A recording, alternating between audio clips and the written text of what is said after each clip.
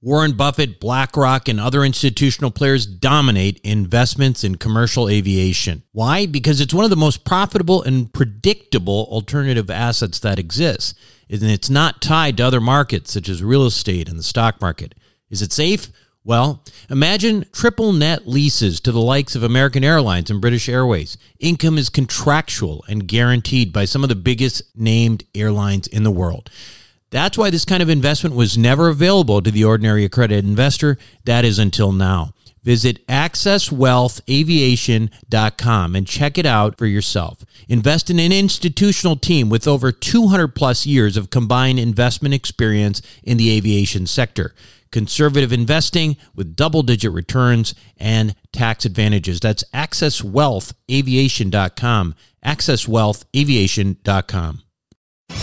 You are listening to the Wealth Formula Podcast with Buck Joffrey. Get ready to change your life. Welcome, everybody. This is Buck Joffrey with the Wealth Formula Podcast. And today I am going to do something a little bit different. Okay, so I don't know about you, but my kids are headed back to school. So in the spirit of that, I thought it might be nice for us to get back to basics as well. So for the next few weeks, I'm going to be releasing at least one podcast that involves the basics of personal finance, in addition to whatever else may be on the docket. Okay. Now, this week's back to school episode is about asset protection. And you probably know when I talk about asset protection, I usually involve Doug Lodmell, who's my asset protection attorney. So make sure to tune into this show. And over the next few weeks, like I said, what's going to happen is that there'll be either one or two shows. There are, shows that are sort of scheduled to release, and I don't want to hold those back either. But if you want to get back to basics and learn how I see my world of personal finance, make sure to listen to each one of these on a weekly basis that's labeled back to school. We'll try, we'll hit a bunch of basic topics like asset protection, estate planning. We'll probably talk a little bit about life insurance again. We will also talk about, some of the portfolio theories, the way people approach things like that. Some of these are going to be me alone. Some of them are going to be with guests, such as Doug on this show. But anyway, this show in particular is really important for everybody because, again, ultimately, you've got to protect the assets that you have. But make sure to tune in because Doug Lodmell knows everything about asset protection, and no matter where you are in your life, this is going to apply to you. What do the Rothschilds, the Romneys, and the billionaire hedge fund managers know that you don't about growing and protecting wealth? As you might imagine, the wealthy have a few tricks up their sleeves. One strategy allows you to grow wealth tax-free at a compounding rate with no volatility. It protects your money from creditors and lawsuits, and it lets you invest the same money in two different places at the same time. How about that for amplifying wealth? To learn more, go to wealthformulabanking.com. Again, that's wealthformulabanking.com. Self-storage is a necessary evil. It's where you keep your stuff and forget about it. No wonder this stuff is so profitable and recession resistant. The Wealth Formula community, well, we've benefited from that. We've made lots of money in this space with Reliant Real Estate, one of the largest self-storage companies in the country. With an average investor internal rate of return of almost 34%, with hold times just over 3.5 years, these guys know what the meaning of velocity of money is. If you're an accredited investor, make sure to check out what they're up to right now at ReliantFund4.com. Again, that's ReliantFund4.com. Welcome back to the show, everyone. Today, my guest on Wealth Formula Podcast is Doug Lodmell. Doug has been on the show many times. He is my good friend, and he's also my asset protection attorney. His firm is called Lodmell and Lodmell. Doug, welcome back to the show. Thanks, Buck. How you doing? I'm doing good. Yeah. It's funny. You're talking, you and me offline here about stem cells and going to Panama and stuff. And staying as young as we can for as long as we can. I know, exactly. Yeah. That's to me right now, like that's that's where the conversation gets really interesting for me. But that's the topic of my other podcast. If you're listening these days, Yeah. Sapio. Are you listening? You're not listening, are you? No one's. No, you mean your other podcast? Yeah. No, I need to. I want to. I didn't know. I didn't even know it was there. So yeah. It's Sapio with Buck Joffrey, and these are the kind of topics we're talking about. In fact, I want to do one on stem cells as well, but it's a longevity podcast. It's pretty cool. Anyway, let's talk about something that I think, I think is important while you're getting older.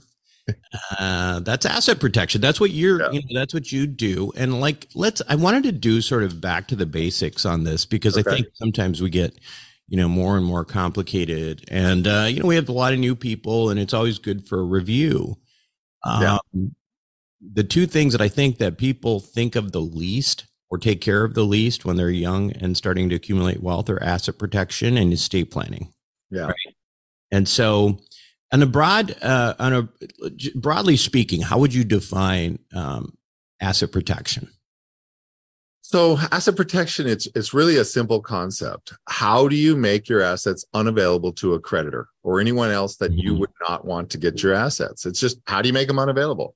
So, I mean, the very simplest form of asset protection is don't have any assets. Be poor. Right? Just be broke, right? Yeah, I've done that one for. I think we all did that one, right? Come out of college with a whole bunch of debt and no assets, and you are protected. You're rock solid. There's no, even if you did something horrible with tons of liability, nobody is going to care. They're not going to bother you because you've got nothing. But of course, none of us want to stay there, right? That's not the goal, right? We want to do the opposite. We want to build assets. We want to build wealth. And at some point, what I found is there's just kind of a tipping point.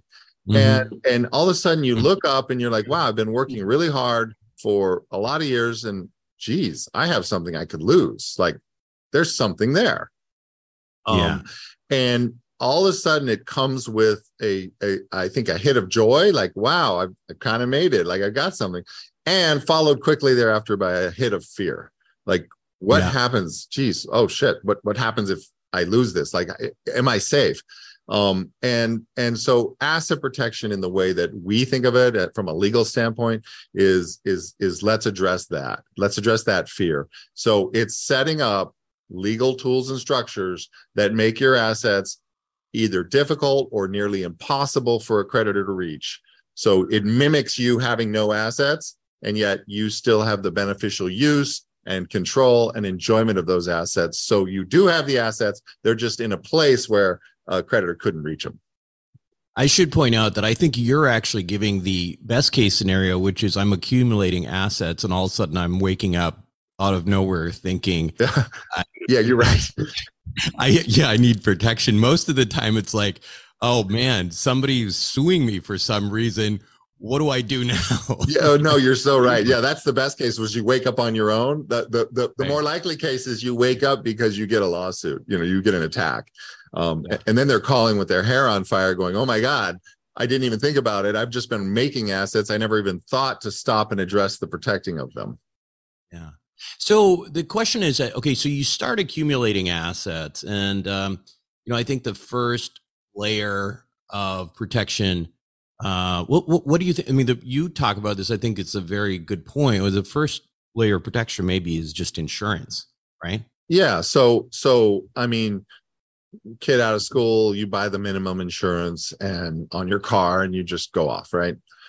At some point, you realize, wow, I probably shouldn't have the minimum insurance, and so you buy more. And then somebody says to you, hey, you should probably buy an umbrella policy. And the answer to that is you should. I mean, if you have assets, you should absolutely, because one of the greatest risks we all face, I have to tell you, it is the most common call I get is a car accident. That is by far the reason that people call me the most. And I have been shocked at the amount of liability that a car accident can create. I mean, tens of millions of dollars. Yeah. If somebody dies, it's bad, but it's kind of limited. But if somebody gets permanently injured, loses their legs, becomes paralyzed in some form, it's kind of unlimited liability. And so at that point, not having the minimum insurance will be a really good thing, and having umbrella policies. So yeah, if you're kind of at the stage where you haven't looked at your insurance, I highly recommend that you look at it. And I highly recommend an umbrella policy because they're not expensive. They really aren't. They're $3,000 or $4,000 for $5 or $10 million. And it's an excess coverage policy. So right. Umbrella doesn't include any other insurance. Like, you're not expanding your coverage. You're just expanding your limits on your car and your home and other already existing insurance. Right. But having those higher limits, if you have a real accident, is critical. Yeah. Okay. And then, so once you've got plenty of insurance, then you start looking at potentially LLCs, entities, limited partnerships. So what's the first layer of that? Like, and at what point should we start thinking about that from an asset protection standpoint? Right. So once we have insurance, now we look at the assets themselves. So if someone comes to me and says, "Hey, I'm really into the stock market. That's my whole gig. So I have my home, and then I have a brokerage account." Then we focus on, okay, how do we protect the brokerage account? We are going to use some kind of holding company, like a limited liability company or a limited partnership. On the other hand, if somebody says, "Hey, I'm really into real estate," which is pretty smart because there's all the tax benefits of being into real estate. Now we're talking about LLCs at that level of holding the real estate. So from a conceptual standpoint, if you own real estate, investment real estate, it should be in an LLC. And there's really no bottom line for that. I mean, the first piece of investment real estate you buy should be in an LLC. You should start right from the beginning. One of the questions people ask all the time is, do I need an LLC for every asset? And I said, the answer is usually, well, how much do you like those assets, right? Yeah. Well, so the way that I look at it is, you need an LLC for every basket of assets that you're willing to kind of put in the same risk basket. Right. So if you're buying little houses in Chicago at $60,000 a piece, or in Detroit, you probably don't need an LLC for each house with $60,000 of equity. You could probably bunch 5 or 6 houses together. On the other hand, if you're buying $1 million homes in California for rentals, they probably need their own LLC, each one.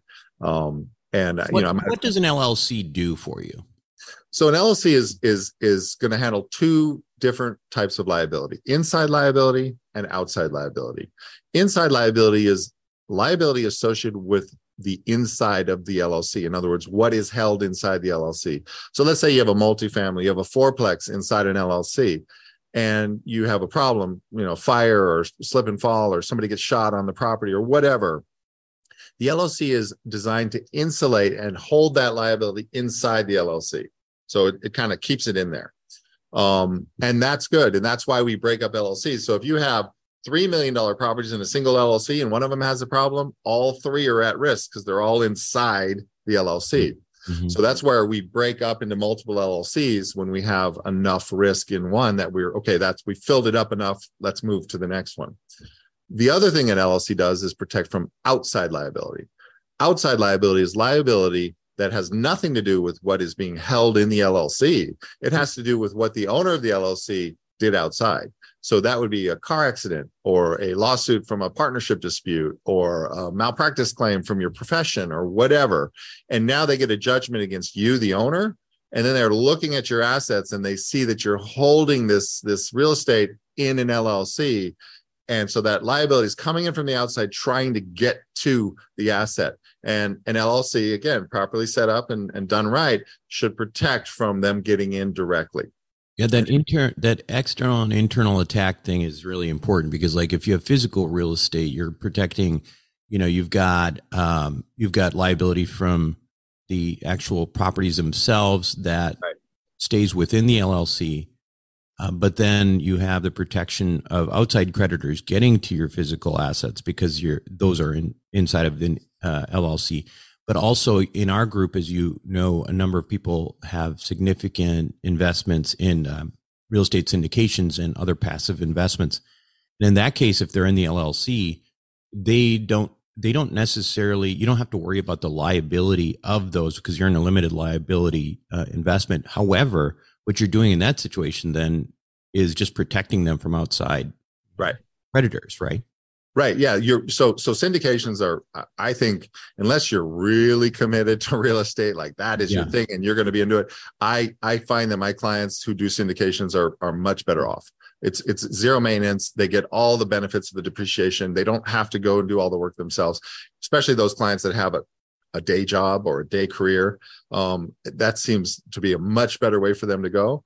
The other benefit is that they're already wrapped up inside. They are just a member or a limited partner of a bigger syndication. So they've already insulated. So they don't have any worry.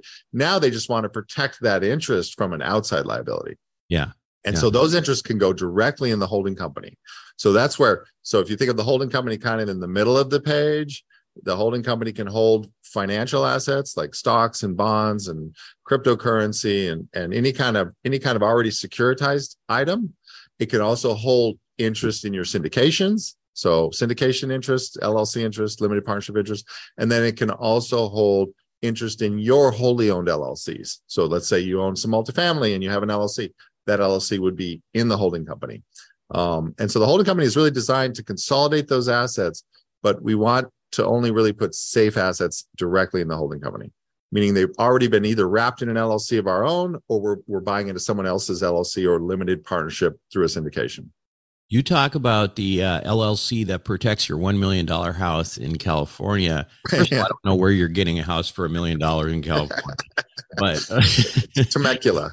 You might get a garage or something, a 2-car garage or something. But anyway, but you bring up a point though about the not all LLCs are created equally, right? Because if you're in California, you have a California LLC. Talk a little bit about the limitations of some of the states and LLCs, because they're not all created equally. Yeah, they're not all created equally. So the protection offered through an LLC is what's called charging order protection. So what a charging order protection statute says is that if you, as the member of an LLC, have a judgment out here, your judgment creditor is limited to getting a charge against your interest in the LLC. And so if the state says that the exclusive remedy for a creditor of a member of an LLC is the charging order, that's good. We don't want any other remedy. Other states say, well, the primary remedy is a charging order or any other such remedy as the judge may, in their discretion, determine, i.e. California says that. And so when you have a California LLC, charging order is still the primary. That's the one they're supposed to point to. But the reality is the judge has discretion. But I'm going to make another point. The reality is the judge always has the discretion. So even if you go to a state like Wyoming or Nevada, where charging order is the exclusive remedy, it does not mean a judge cannot say, well, it's the exclusive remedy for an LLC. But in this case, we're deeming the LLC as an alter ego of the client. And therefore, we're just going to disregard that the LLC even exists. So therefore, charging order doesn't apply. So I just want to make sure that everybody understands the discretion of a court is kind of unlimited in the United States. So there's always a risk. Even if you're using one of the good jurisdictions, there's always a risk that a judge can just decide, you're the bad guy. I want to reach a result. I want to get to your money because I don't like what you did. And I'm sympathizing with the plaintiff and undercut and slice through any structure that's basically domestically based. So, at what point do you take it sort of to the next level? Like, with the next level being holding companies, potentially offshore, offshore trust, that kind of things. Like what, we've talked a lot about like the different ways you can protect, but like at some point, crazy people like me start looking at various trusts to see what else that they can do to protect themselves. And what do they do for you, and who's a good candidate? So the next level to this is what's called an asset protection trust. Asset protection trusts are kind of amazing animals.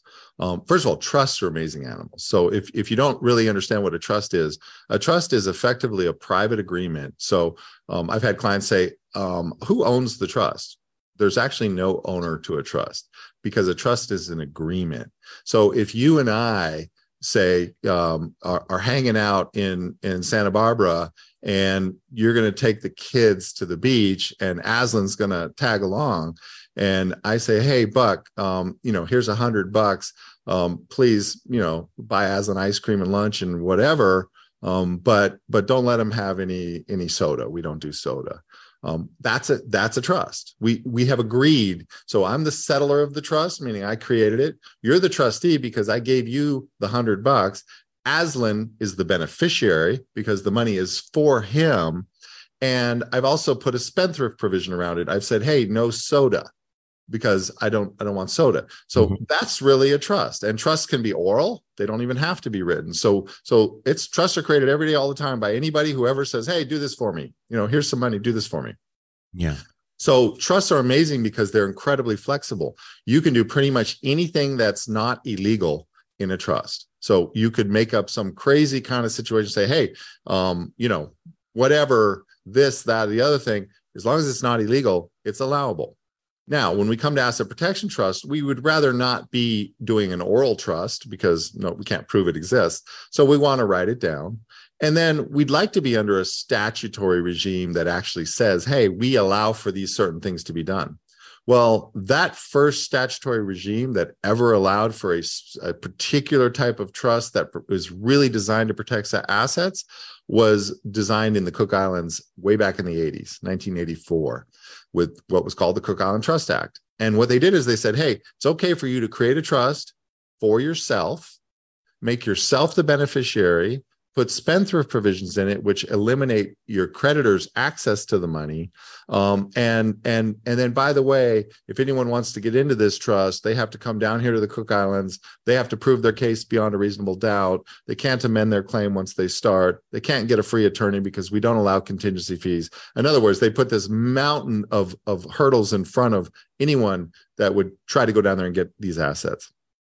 That was revolutionary. It was a revolutionary concept. In fact, so revolutionary, a whole bunch of attorneys in the United States were like, that's never going to work. The U.S. is never going to go for that.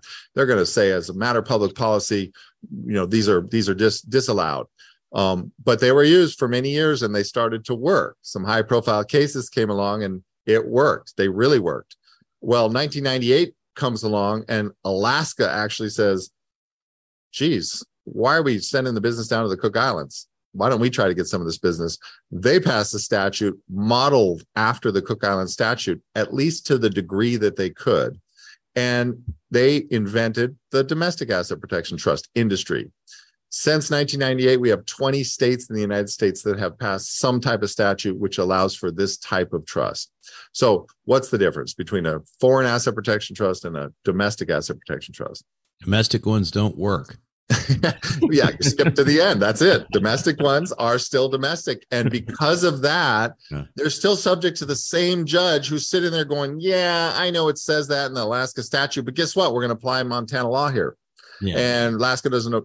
And Alaska can't really resist that because Alaska is part of the union. They have to respect, they have to domesticate the judgments. So if we look at the case law of the domestic trusts, it's kind of failure after failure after failure. So me personally, I'm not a big fan of a domestic trust. However, the foreign trust, it's got some compliance hurdles. It's got some cost and control issues.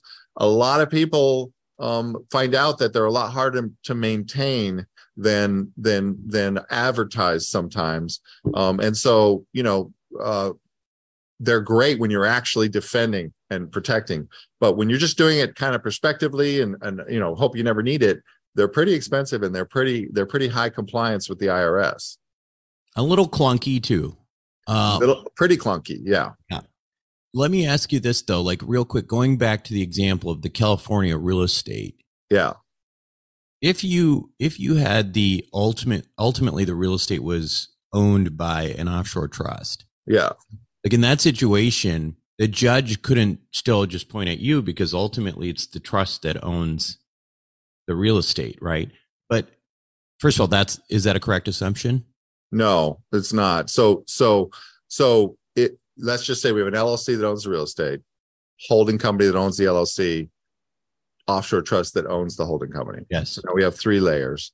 So bad judgment comes down, and now we're in a collection type of proceeding. And so they're going to find all this out because they're going to depose you. They're going to find out you're going to have to tell the truth. You're going to say, okay, well, what assets do you have? Are you the beneficiary or the creator of any trust? And a good attorney is going to be able to sniff out your entire structure. At that point, they run into the judge and they say, okay, judge, we've figured it out. There's this offshore trust created by the debtor that holds this holding company off in Wyoming or Arizona or wherever, which holds this LLC in California, which holds this $1 million property. We want you to dismantle this whole thing and get to the $1 million property. And at that point, we're basically now at the discretion of that judge. So my personal experience is that sometimes that is completely respected and the judge says, hey, sorry, I'm going to respect that structure. You can't get to it. Other times, a judge might not respect that structure. So anytime you're dealing with physical real estate, I tell clients right from the beginning, hey, look, we're going to set it up this way. And if we're talking about the average liability, we're probably never going to need to do anything. But if we're talking about a catastrophic nuclear event, somebody dies, somebody very sympathetic dies on one of your properties, and there's a $10 million judgment, and you're not the sympathetic party, they are. I'm going to tell you that leaving your real estate just sitting there, even if it's in an offshore trust eventually, is not 100% safe. So you always have to be ready and willing to convert that equity into actual physical cash, which means either strip the equity or sell the property. Yeah. So and obviously that runs into the transfer thing. What is that called? Fraudulent transfer issues. But at that point, the money's already in Cook Island's jurisdiction anyway. So what are you going to do about it? Right? Well, right. And the fraudulent transfer issues are important to understand. A fraudulent transfer requires a legal transfer. So when you transfer the property into the LLC, that's a legal transfer. When you transfer the LLC interest into the holding company, that's a legal transfer. When you transfer the holding company interest into the trust, that's a legal transfer. 5 years later, let's say we've done all these legal transfers and set up the structure. 5 years later, the trust is now holding this interest in this property through the holding company and the LLC, and some risk comes along and we decide we no longer want to be invested in California real estate. The trust says, hey, I'd like to go ahead and take a distribution. The real estate is sold, the money is moved to the holding company and then off to the trust. No legal transfers there. Those are just movements of money. The trust already owned it. So from a fraudulent transfer standpoint, the more important time frame is when we set up the plan, not when we actually start moving money. Okay, that's important. Okay, so that brings us to your solution to the issue of the clunky trust. Yeah. which allows you to, kind of keep costs down, be a little bit more flexible, and at the same time, be able to flip a switch. Right. Tell us a little bit about that. So, I was in law school. I got the opportunity to go and do a tax master's degree at NYU, which is, just more tax. I mean, all tax, all day, every day. The fortunate thing about that is that the challenges with some of the clunkiness of the offshore trust are because of its tax classification as a foreign trust. So I was actually asking the question, how do we get the protection of the offshore without triggering the tax issues? And I realized you can actually bifurcate the problem. You can have the trust registered offshore, and from an offshore perspective, that offshore entity sees it as a foreign trust. But the U.S. has their own regime as to determine what is a foreign trust. And they define it in the IRS code 7701 A30E, and they created a two-part test. And they say, hey, as long as the primary supervision of the trust is in the United States, and as long as the primary jurisdiction for administering the trust is in the United States, we consider this a domestic trust. So what I did is I created a trust that actually is registered offshore and seen as foreign by the offshore jurisdiction. But then we meet that two-part test. We actually bridge it back and meet the two-part test so that it's considered domestic from an IRS perspective. And so because of that bridging mechanism, I actually named it the Bridge Trust, because I'm bridging. And so what it really is it's a hybrid between the foreign and the domestic. So from a compliance standpoint, it's under the domestic regime. We don't have to file the 3520. We don't have to get a separate tax ID number. We just choose a jurisdiction in the United States to have primary supervision, and then we choose a trustee that have primary control. Well, for me, the best trustee is the client themselves. They want control anyway. They always want control. We always want control of our own assets. So by making the client the trustee, we meet that domestic U.S. person in control. And by choosing a U.S. jurisdiction, we meet the jurisdiction test. And so now we have a very simple trust to maintain. Doesn't have all those expenses. It's much less expensive to maintain. No IRS compliance. But if we have a problem, we can actually just cross back over the bridge, remove the client as the trustee, and drop the U.S. jurisdiction. And now we're just back to being nothing but a foreign trust. So that is, and that's less expensive. It's easier to use. I use that. It's really helpful. And what do you call that? I call it the bridge trust because we're bridging those jurisdictions. Yeah. So it's a bridge between the foreign and the domestic. I think the last point to make on this, I think, is an important one too, is that, part of asset protection, what I've realized, and unfortunately, I've realized a lot about the legal system as I've kind of you had to deal with it. Had to deal with it. And a lot of it is not as when you first start making money, you think about somebody suing you and going to court and winning and all that. A lot of times, most of the time, it never gets there. And right. Most of the time, it's about settling. And really, I think one of the things that you can do with these things is just make yourself look like a big pain in the ass to somebody who's trying to sue you, right? Because a lot of times, those attorneys are paid on basically whatever they can get money, and they're going to get a portion of that money.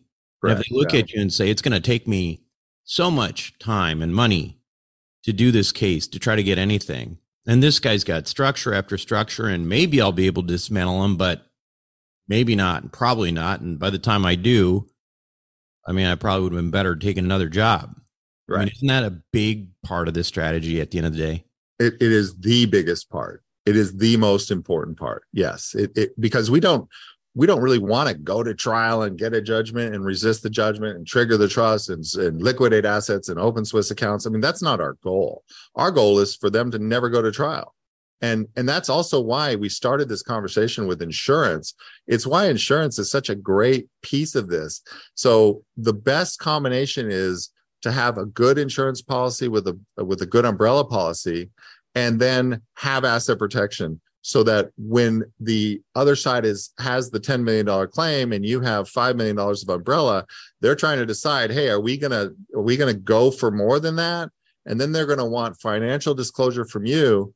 And if you can show them a financial disclosure with all these layers built in, so that it's very clear that, oh my God, even if we are able to get a judgment in excess of the insurance, collecting against this guy is going to be impossible. Yeah. So let's just take the insurance. So they work really well together, which is why I'm a proponent of getting the insurance. Now, not everything is covered by insurance. And in that case, we just are relying on the asset protection, and all the more reason why you want your asset protection to be very, very strong.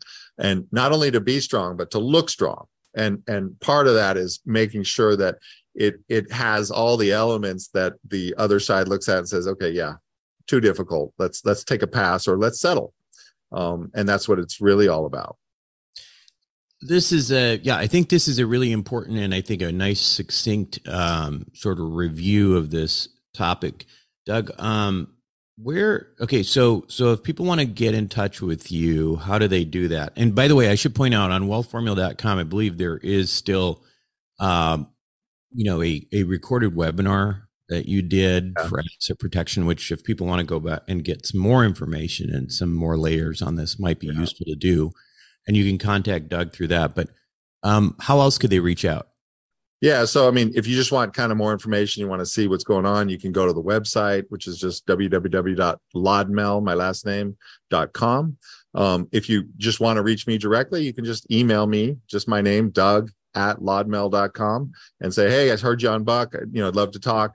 If it's coming from you, Buck, we don't charge anything for that initial conversation, and I can help them understand what's going on. Then of course they can call, just anytime they can just call and make an appointment. Our phone number is 602-230-2014. We're in Scottsdale, Arizona. We're here all the time. Fantastic. All right, Doug. Well, hopefully we'll see each other soon, maybe in Panama. Who knows? Yeah, that's the plan, right? Yeah. You got a birthday, so maybe we'll make it a birthday trip. Anyway, well, listen, it's great having you as always, and we will touch base soon, man. Thanks again for being on Wealth Formula Podcast. All right, my pleasure. Be right back. Welcome back to the show, everyone. Hope you enjoyed it. And that is the first in a series of shows that we're going to have in the Back to School series. And the Back to School series, as I mentioned before, this is intended for us to hit some of the fundamentals of personal finance. And I hope you enjoyed it. Let me know if you have any questions or any particular types of subjects that you want me to address. And if it seems appropriate, I will do so. Shoot me an email at buck@wealthformula.com. That's it for me this week on Wealth Formula Podcast. This is Buck Joffrey signing off. Thank you for listening to the Wealth Formula Podcast. Visit us on the web at wealthformula.com. The information contained in this podcast are opinions, not fact. As always, consult your own financial team before making any investment. See you next time.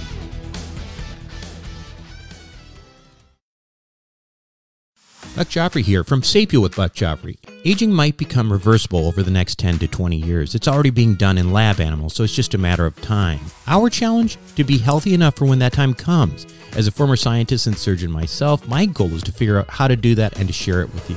I wrote a book called Living Longer for Busy People that you can download for free at sapiopodcast.com. You'll be amazed at just how a few daily adjustments can add years of a healthy life for you. Again, download it for free, sapiopodcast.com.